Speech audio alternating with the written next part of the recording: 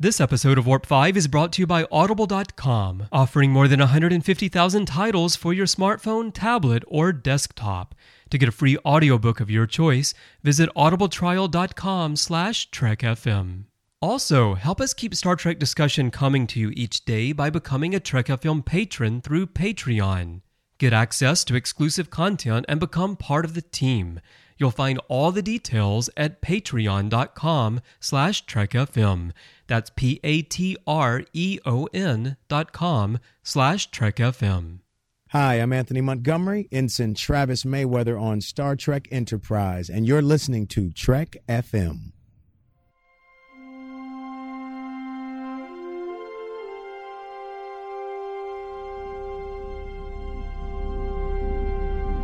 How we doing, Trip? Ready when you are. Prepare for warp. Course laid in, sir. Request permission to get underway.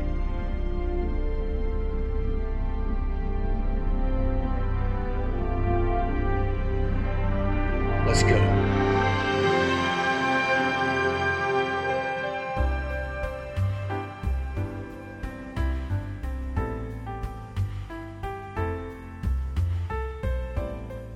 Welcome everyone to another episode of Warp 5, our dedicated Enterprise show. I'm Christopher Jones, and this week I'm flying solo here on the NX-01.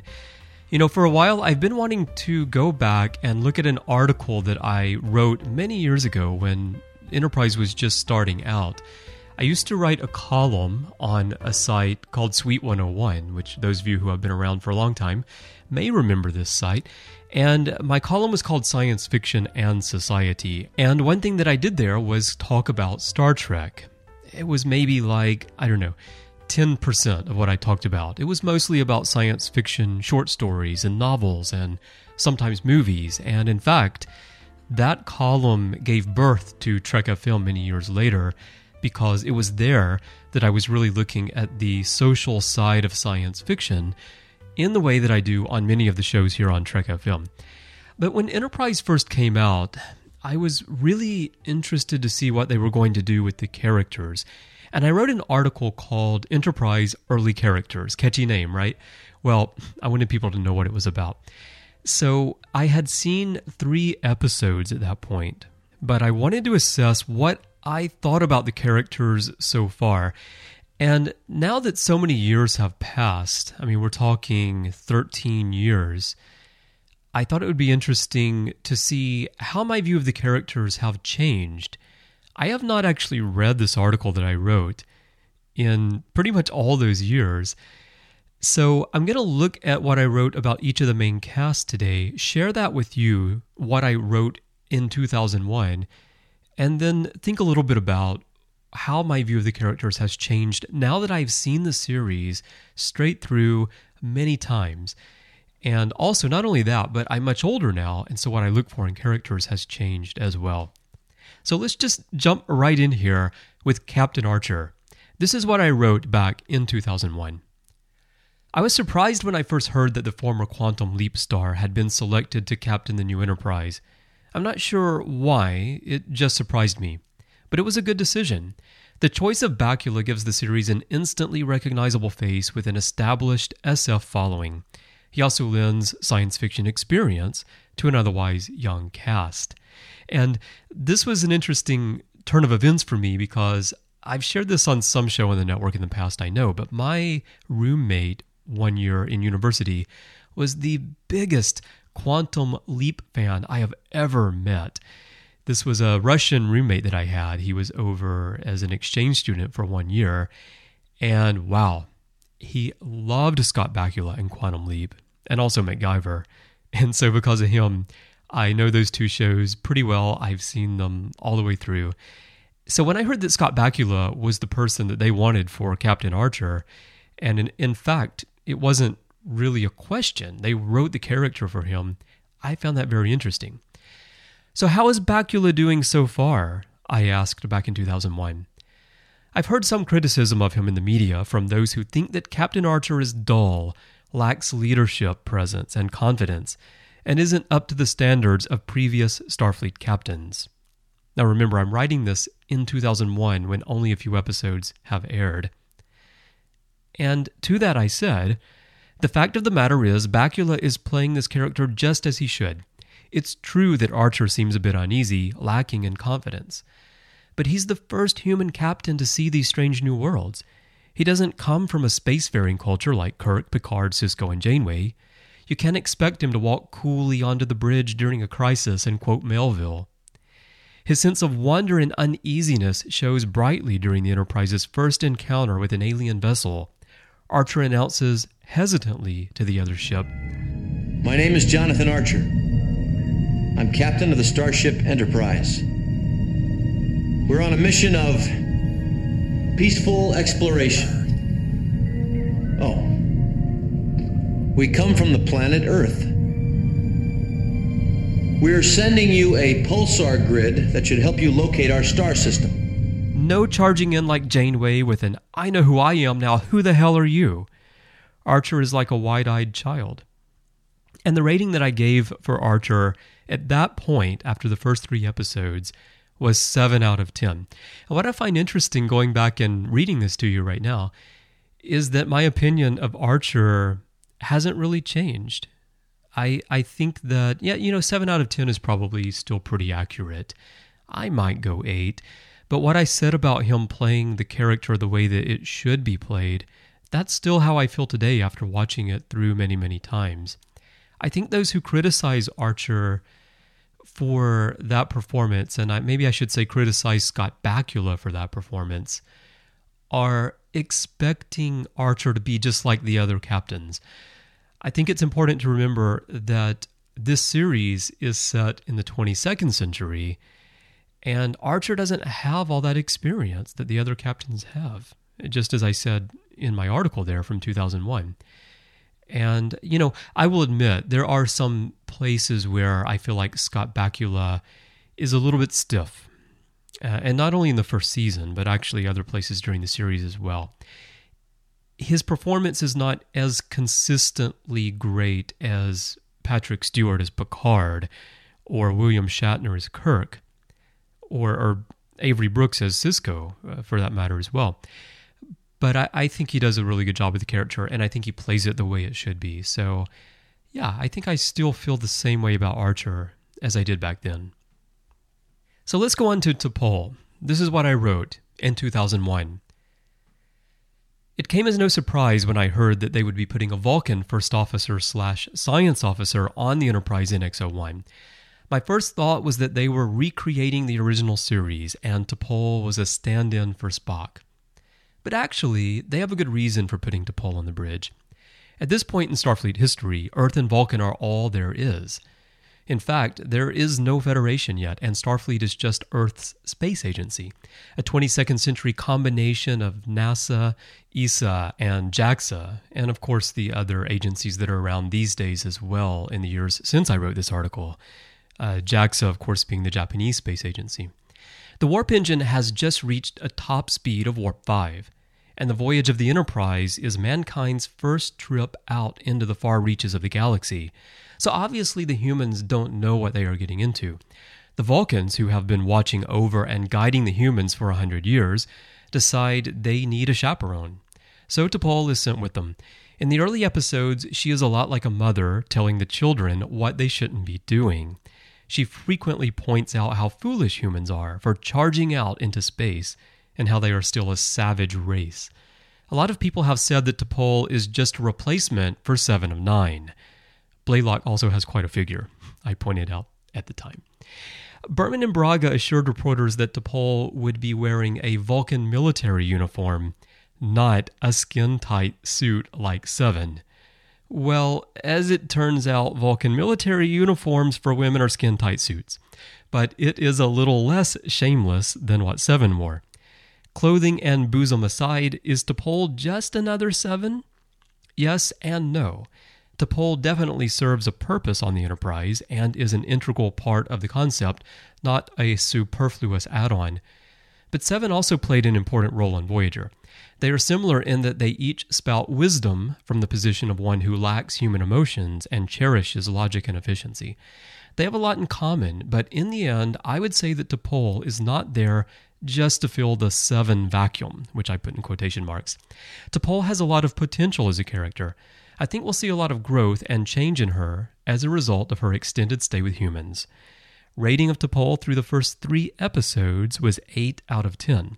So I was really big on T'Pol right out of the gate. That's something I had kind of forgotten. I've come to appreciate the character of T'Pol a lot more on subsequent viewings of Enterprise. I also find it interesting here, I said up front, I haven't actually read this article that I wrote since 2001.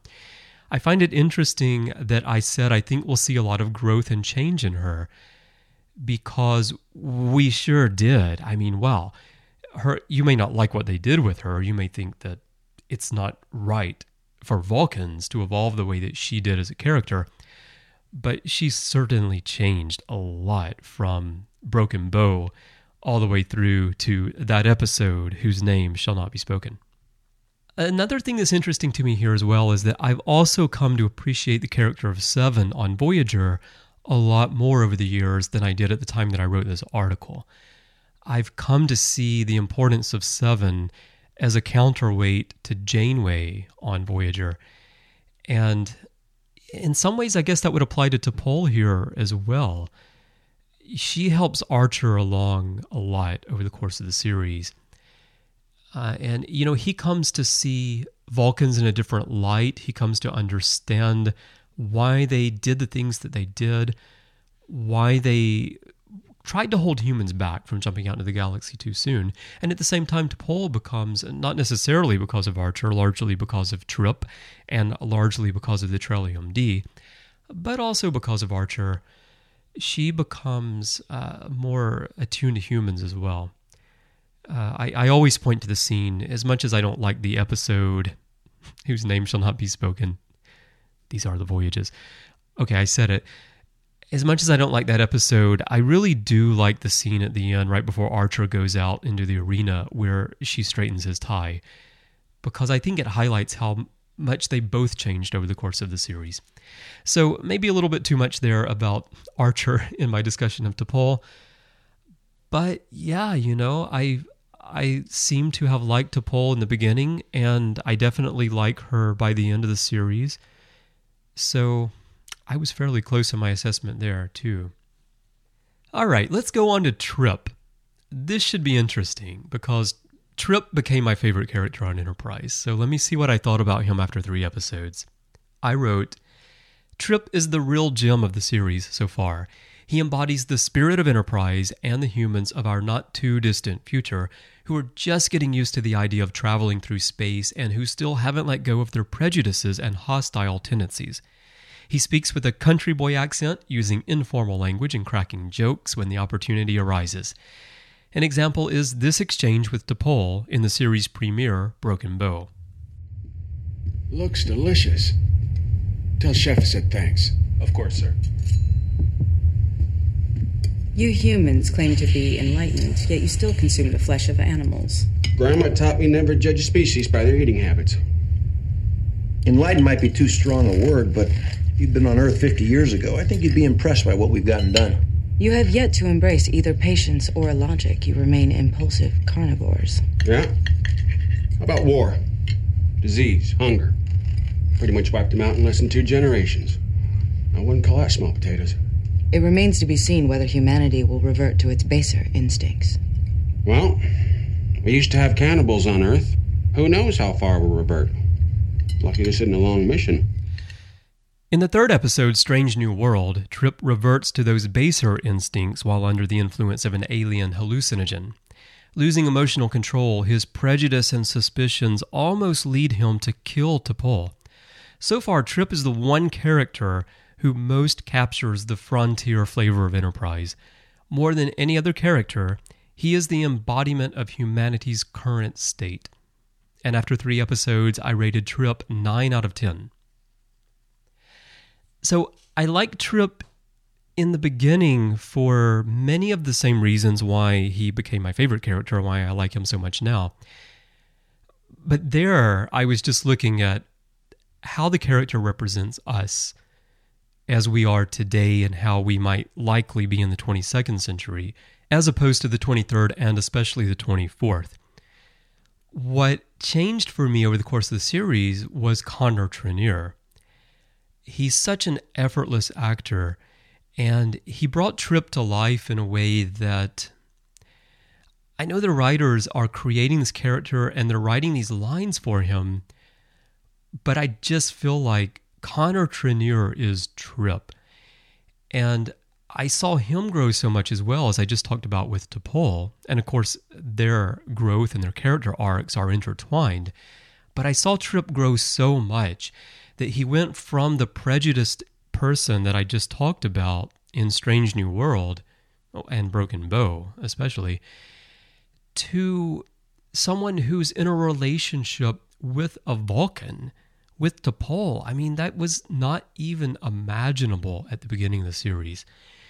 And what I want to see in Star Trek, and really in any TV series, is I want to see the characters that we start with evolve and grow and become better people, or different people, but preferably better people. I want to see something happen to them. And we saw that with Trip. And, you know, I mean, I said that he represents who we are today. And at the end of the series, he represents who humans become after taking those first steps out into the galaxy.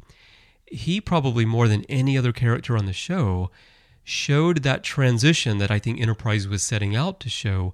How do we get from today to the world of Kirk and Spock and Picard and Riker and Janeway and Sisko and all these people that we know? How do we get there?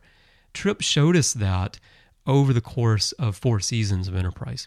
So definitely 9 out of 10. In fact, I'd probably go 10 out of 10 with Trip at this point. So let's go on to Hoshi. This should be interesting because when Enterprise premiered, I was a lot closer to university than I am now. I had already been out of school for a number of years, for, maybe 5-6 years when Enterprise premiered. But I was so much closer to language study, which is what I actually got my degree in university. So it's going to be interesting to see how I felt about her at the time. So this is what I wrote. Back when I was in university working on my degree in Russian language, I knew that if we ever made contact with aliens, I would be the one signing up to decipher their language.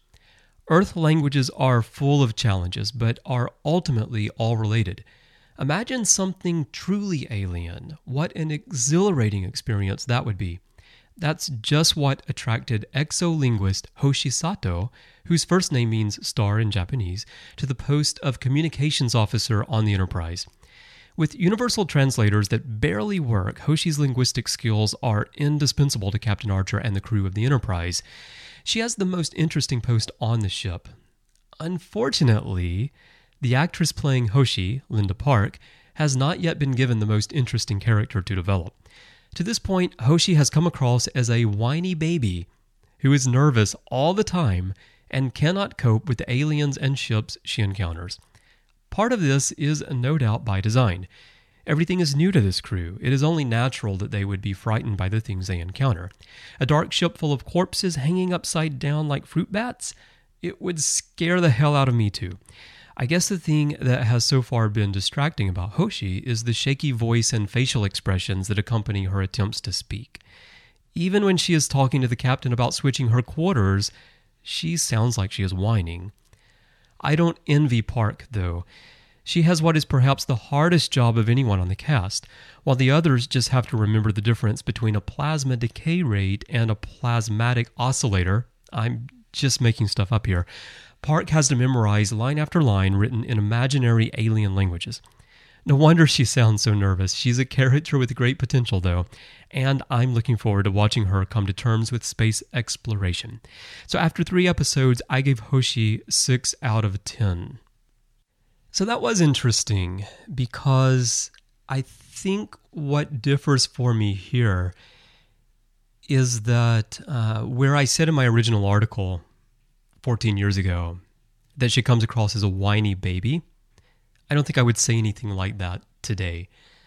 I think that It's unfortunate. I still agree it's unfortunate for Linda Park that the writers didn't give her more to work with. I actually came to like Linda Park quite a lot. And I think she did the best with what she was given. And I think that this approach where I said then I feel like she's whining, she's definitely uneasy. I think that was really great of her, because that's how someone would feel in her position. You know, you can have the people who are perfectly comfortable being out there. You know, we know astronauts, they have the right stuff. Well, so far in the 20th century and in the 21st century, that's true. I mean, astronauts are incredibly brave people to go up into space. But in a future where traveling through space and living in space is natural and people do it all the time, not everyone's going to be like that. You know, Hoshi's a linguist. She's teaching students at the beginning of Broken Bow. I know she's in Starfleet and all, but this is the first time you're going to be going out in a Warp 5 ship and really exploring the galaxy. I'm sure she had been in space before, but nothing like this. And, you know, I'd probably be really nervous as well. So I think that Linda Park did a nice job of portraying that. And I think the writers did a nice job of portraying that early on in episodes like Fight or Flight. Sadly, they kind of abandoned that a little bit, and they didn't continue to follow through with stories like that for her to the extent that I would like. I don't need it all the time, but, you know, as we'll find out with some other characters that we'll get to here in a moment, they really did not spread the storylines around in the way that they should have. All right, so in terms of Hoshi, though, I gave 6 out of 10 at that point. I would probably give Hoshi a lower rating today, not because of Linda Park, but just because of what the writers did with the character over the course of the series. I'd probably go maybe 4 out of 10, maybe 5 out of 10 instead of 6. So Hoshi was more promising in the beginning, and then it kind of fizzled out. All right, we've got 3 characters to go here because I'm not going to do Porthos. So the next one is Phlox, and this is what I wrote in 2001. In another case of an Enterprise character bearing similarity to one from Voyager, John Billingsley plays Dr. Phlox, the alien medical officer, who is reminiscent of Neelix. At first I thought it very odd that this alien would be on the ship, since the whole premise of the show is that humans haven't ventured out into the galaxy yet. But Phlox's presence on Earth is explained neatly in the first episode, and everything makes perfect sense. What makes even more sense is the reason Berman and Braga decided to include the character. Dr. Phlox is essentially the human's guide to the universe. He's been around and knows a lot about what's out there, and the aliens they will meet. He can fill in information gaps that would otherwise make the show pretty difficult to write. He's also like the voice of Gene Roddenberry right there on the ship. He continuously spouts words of wisdom that echo the message that is the foundation of Gene's creation. An example is this exchange with Captain Archer. Be very careful with that. What's in there? An Altarian marsupial. Their droppings contain the greatest concentration of regenerative enzymes found anywhere. Their droppings? If you're going to try to embrace new worlds, you must try to embrace new ideas. That's why the Vulcans initiated the interspecies medical exchange. There's a lot to be learned. Above all, Phlox is the model of composure. He is calm and doesn't have a problem with anything. He can have a calming effect on the rest of the crew, which is something they will no doubt need as they explore the depths of the galaxy. Rating for Phlox through first 3 episodes, 8 out of 10. So I was kind of laughing there when I got to the Neelix part that I wrote, because initially as I was reading it here, I was thinking that it was because of the makeup. But as I went down there, I think it was the guide to the universe part where, you know, initially Neelix was supposed to be Voyager's guide to the Delta Quadrant. I feel a bit differently now about Phlox than I did at the time. I do think that he played that role, but I think that less so the guide to the universe part, more so the voice of Roddenberry, the voice of the core of Star Trek, because remember that the humans of this time, they're not yet in tune with what Gene Roddenberry was envisioning when he was writing stories set in the 23rd century and the 24th century. But denobulans they've been around, like the Vulcans also, they've been around, and they are more accustomed to dealing with diverse cultures. But T'Pol, and also because of the way they ended up writing the Vulcans in Enterprise, T'Pol couldn't quite be that voice, and the humans weren't going to respect what she had to say anyway. That was part of the premise of the show. So having this new alien, a denobulan there, especially someone who, again, like Connor Trinneer, with John Billingsley, is so effortless in their acting and their portrayal of the character, just so calmly reminding humans that you've got to keep an open mind. I think that was really, really important. I'm actually going to increase my rating of Phlox, and I'm going to give Phlox 10 out of 10 because I think that he is an extremely important character on the show. I think they did a really nice job of writing Phlox all the way through the series, and I think John Billingsley did a brilliant job of portraying him. So I share a lot of my initial thoughts on Phlox. I think I was on the right track back in 2001, but I like him even more now. Next up is Reed. Okay, what did I write about Reed back then? It has been an unwritten rule of Star Trek since the original series and Scotty that every crew must include one member who speaks with a Scottish, English, or Irish accent. On The Next Generation, there was Chief O'Brien, who later transferred over to Deep Space Nine. On Voyager, there was Carrie, who made an occasional appearance to correct the oversight during the show's development that left the main cast devoid of the accent. Now on Enterprise, we have weapons man Malcolm Reed. Okay, obviously I'm kind of kidding here, and I can't believe that I pulled Carrie out of the bag. Wow. Okay, you can tell how close we were to Voyager still being in first run at that point. Wow. All right, so through the first 3 episodes, there isn't a lot to say about Reed. He has spent most of his time trying to figure out how to work the targeting scanners and successfully chipped the edge off an asteroid after a few dozen attempts. He's had a couple of good lines, but overall has been a rather boring character. I'm sure he'll begin to develop as the first season goes on, so we'll just wait and see. My rating of Reed through the first 3 episodes was surprisingly a 5 out of 10, because as I'm reading what I wrote right now, I'm not sure how I pulled 5 out of that, and I said I'm sure he'll begin to develop. You can see I'm the eternal optimist when it comes to Star Trek and writing. I'm always sure that the writers are going to do something great in the future, and I don't know, sometimes maybe that doesn't always pay off, because I have to say, Reed, I'm not sure that this character ever got that much better. I kind of understand what they were doing with the character in terms of how they were framing him and his role within the cast, within the crew, his personality role, but it's really not a lot of fun to watch. And I don't dislike Reed, but he's certainly on the lower levels if I'm going to rank the characters on who I like most. I like Hoshi way more than I like Reed. And Hoshi's definitely, middle of the pack because they didn't do that much with her as we go on. But good job, Reed. Good. It's just so funny. My impression of the first 3 episodes, this is what I took away from it. He has spent most of his time trying to figure out how to work the targeting scanners and successfully chipped the edge off an asteroid after a few dozen attempts. So in first run, that was my takeaway from what he did. So when people tell me right now that, like, okay, I started watching Enterprise, I'm kind of having trouble getting into it and this character and that, I understand. I understand everyone. But I promise you that if you watch the series all the way through and you really follow the characters, even if Reed doesn't become the most exciting character, you will love this series. You will appreciate this series. It really is a good series. So what would I give Reed now? 5 out of 10. I don't know. I'm going to go 4 with Reed at this point.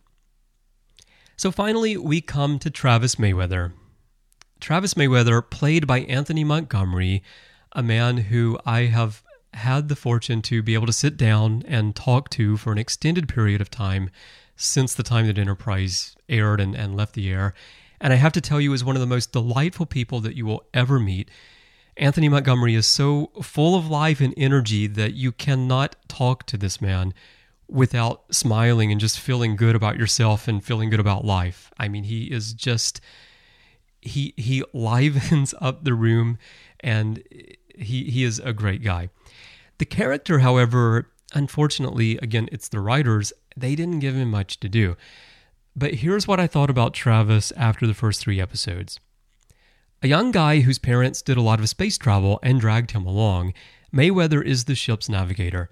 His voyages with his parents were in the days before fast warp drive. I think that's the technical term for it, right? Fast warp drive. You don't want the slow stuff. So he sometimes spent 3 or 4 years traveling from one planet to the next.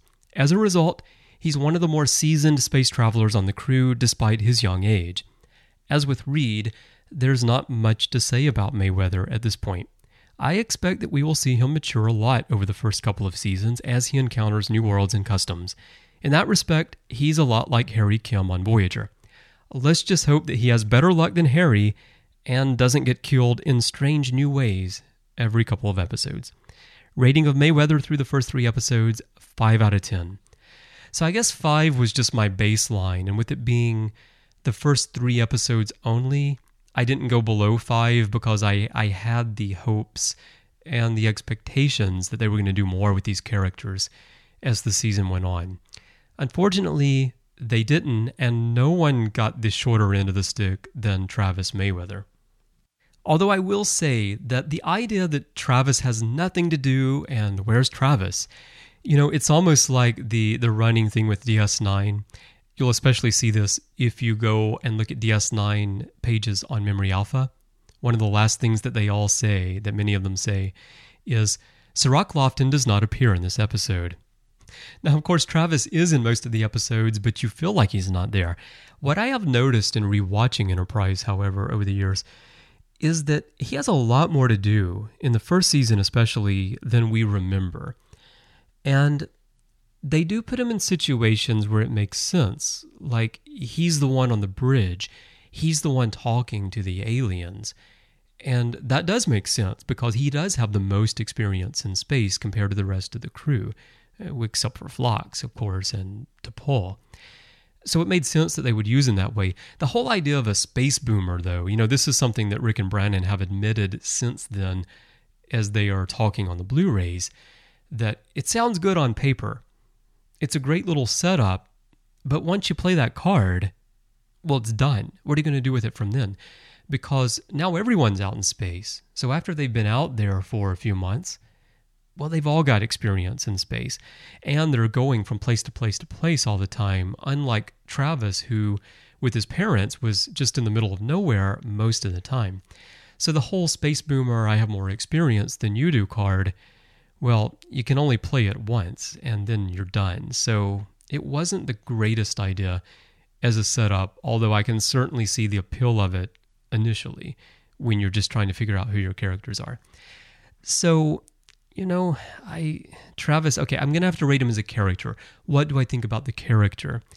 I'm going to probably go here 3 out of 10 over the course of the series. And again, it's nothing at all against Anthony. It's just that the writers, they didn't write the character. They didn't give him an arc. And it's disappointing to me because I think with all these characters, there were opportunities. And DS9 proved that you can have a huge cast and you can give everyone a story. You can give everyone an arc and you can make the viewer feel connected to everyone. They did it on DS9 with 20 or more characters. And why on Enterprise they weren't able to give Travis and Malcolm and Hoshi more to do, I don't know. It's too bad because they could have been much better. And then all my ratings in here could have been higher, 7, 8, 9, 10 for everybody. So that's the article that I wrote back in 2001, everyone, after watching just 3 episodes of Enterprise. This was fun for me, to do the show today because I wanted to share my reaction with you. I did not read the article beforehand. So I hope you don't mind that I read to you for part of the show today. I hope that you enjoyed hearing my reactions as I look back to what I said back then, and I really want to know what you think. So please go through the same exercise for me. Think about how you felt about all of these characters the first time you saw Enterprise, whether that was when it first aired in 2001, or whether it's more recently on Netflix or on Blu-rays when you watched it for the first time. And then think about how you feel about those characters when you get to the end of the series. And if, like me, you've watched the entire series through many times, how do you feel each time you go through? Does it change? I really want to know what you think. Now, here are the ways you can let me know. Of course, you can catch me on Twitter. My username is CBrianJones, the letter C and Brian with a Y. And also on Facebook, facebook.com/CBrianJones. But also, we have our listeners group on Facebook called the Babel Conference. And this is a replacement for the forums that we used to have on our website. It's a closed group because we want it to be for our listeners, not just for just anyone on Facebook that happens to type the word Star Trek into the search field. We're having really great discussions over there, and they're a lot like the discussions we have on the shows, which I love because they're very meaningful and they're respectful. But that's a great place where, you can have all the space that you want and all the, 100-something people that are in there right now. We have, about 150 or so people have joined so far. We only talk about it on the shows here, so you have to be listening to know that it's even there. They are all chiming in, and we're having these great conversations. So go over there and let's talk about it. Let me know what you think about the characters. And the way you get there is to type the Babel Conference, Babel, into the search field on Facebook, and it'll come up. Or you can go to our website and click discussion up on the menu bar, and that will take you right over there as well. Just click join, and then I'll let you into the group, and we'll talk about this. So be thinking about the characters, and please do come join us over there, and let me know what you think. Now, if you're not on Facebook, if you want to just send me an email or a voicemail, you can go to trek.fm/contact. There's a form there. Choose to send to a show and choose Warp 5. That'll come to me by email. Or you can go to speakpipe.com/trekfm, or just look in the sidebar on the show page on our website. And you can record a voicemail just using the microphone on your webcam or your smartphone or your tablet, and you can upload that as an MP3 file to me right there from the page. It's a really easy thing to do. I use SpeakPipe myself sometimes to send messages to other shows, and it's really simple, and I'd love to hear your voice. All right, so those are the ways you can get in touch with me. Now, Trek FM, we have a lot of different shows. We have 18 shows in all. We're talking about every single corner of the Star Trek universe every single day of the week. And here's a quick look at some of those topics that you can hear elsewhere on the network. Previously on Trek.fm, Standard Orbit. Also, I never know whether it's pronounced Babel or Babel, so I always feel scared to talk about it. That you don't want to bring it up in polite conversation. Yeah. Journey to, journey to journey. Yeah. Journey to the center of the Earth. To the journey, yes. Earl Grey. Patrick Stewart said, look, we can have that scene where Worf explains why he's in the movie, or we can have my Mambo scene, but we can't have both. So The Orb. He just completely sells it, and he is Benjamin Sisko by this point. I mean, there's no doubt about it. Well, he better be Benjamin Sisko by this point, Yeah. Matthew. There's only one episode left in the series. This is true. To the journey! And this is, I would dare even say, when he starts falling in love with Captain Janeway. This is the road that leads to the bathtub. From this point forward, he is just ever so slowly falling for her. And the monkey. Warp 5. They were just like, okay, we know this is the end, so screw it. We're just going to do whatever the hell we want. And putting Shatner in there, it's just like, why not? Who cares? The Ready Room. Also, one other thing it reminded me of, when they're in space, the escape pod that Trip and Kaitama use, did that not look to you guys like the ship from Pigs in Space without the engines? Yes. Oh my gosh, you're right. You're absolutely right. Mission Log, a Roddenberry Star Trek podcast. There are two notes that I seriously made. There were two notes that I made. Mm-hmm. One of them is, I love Riker's TV. I question what he's watching. Commentary, Trek Stars. Robert Wise. if he's on the bridge of the Voyager, he's not even back at Harry Kim's station, right? He's one of the extras in the background who has to stand because he doesn't even have a chair. Literary Treks. You're waiting for one of the core cast of Vanguard to show up in these books, you're going to be waiting a long time. Because as long as the three of us have anything to say about it, it ain't going to happen. Continuing mission. The big thing here is I did it all for the cost of 3DS Max, which I bought with an educational discount. So like $300. I don't think you can get an educational discount on materials to build an actual set, can you? Axanar, the official podcast. When I learned the concept behind Prelude to Axanar that was going to be a History Channel style documentary, I got so excited. Like, my favorite Star Trek book ever is David Goodman's Federation, the First 150 Years, because I just love it's a history book. And that's what else is happening on Trek.fm. So check out all of these shows and find out what we're talking about in your favorite series, or in science or music or books or comics or whatever it is that you want to hear about related to Star Trek. Chances are we're talking about it. And if we're not, please send us a message and let us know, because we'll work it into one of the shows. And you can find the shows everywhere that you get your podcasts. We're all over the place. If you're an Apple user, one thing that you can do to really help me out here at Warp 5 is to click the subscribe button. The way that iTunes works, the way that search results works, it depends on 3 factors in particular. Those are lifetime subscription numbers, star ratings, and written reviews. So even if you stream the show, it helps out more if you actually click subscribe. And one benefit of clicking subscribe, of course, is that you'll get the show as soon as I hit publish. iTunes, the store is really slow to update sometimes. So sometimes a new episode might be out for several days before it ever shows up in the listings. But if you're subscribed, that doesn't matter. It just gets pushed straight out to you anyway.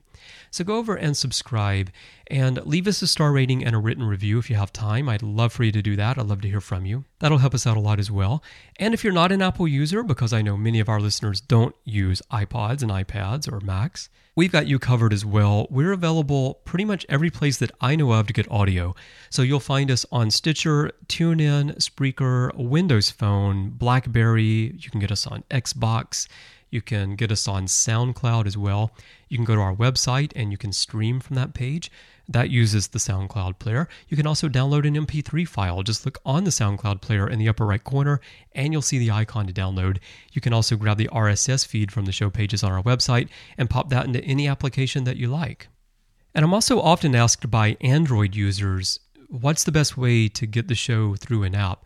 The best app that I know of for Android is an app called Pocket Casts, which is also available for iOS, but it's a really nice podcatching application. And it pulls, I actually think it pulls from the iTunes directory. But if you install that on Android and you type Warp 5, the show will come right up and you can just click subscribe there. And that way you'll also always get the latest episode as soon as I push it out to you.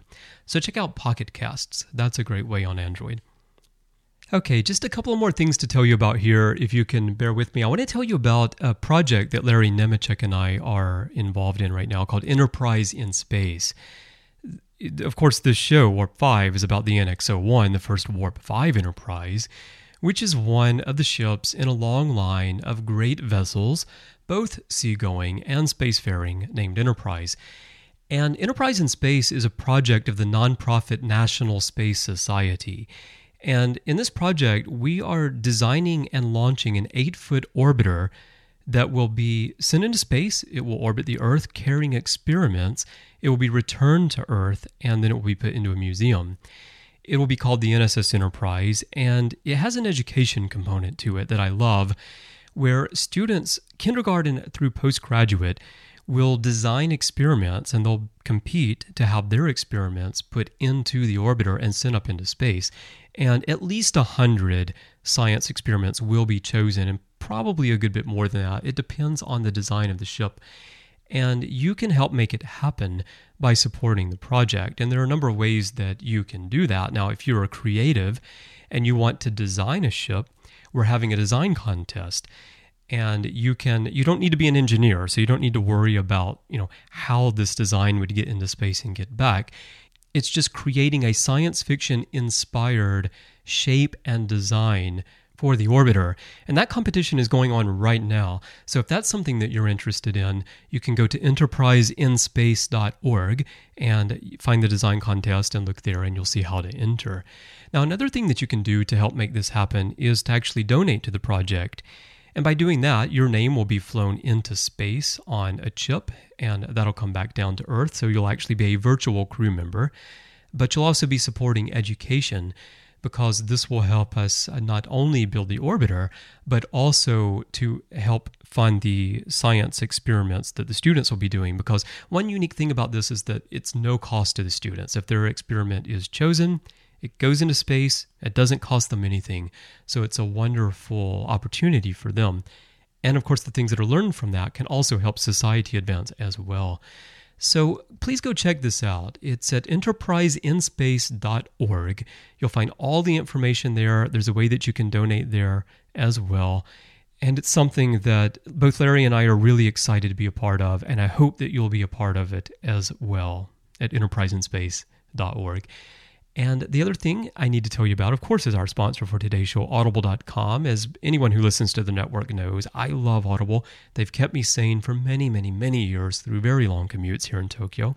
And as a Trek FM listener, you can get a free audiobook of your choice just for trying Audible. And when you do that, you'll also be helping us keep Warp 5 coming to you and all of our other shows as well. The way you get that is to go to audibletrial.com/trekfm and sign up. If you decide not to stick with Audible, there's nothing to lose because you'll get to keep that audiobook. But if you love podcasts, you're going to love audiobooks. So go check them out. audibletrial.com/trekfm. And we really thank Audible for their support of the show and the network. And lastly, there's one more way that you can support us. And I also want to thank Norman C. Lau, who is our associate producer here now on Warp 5.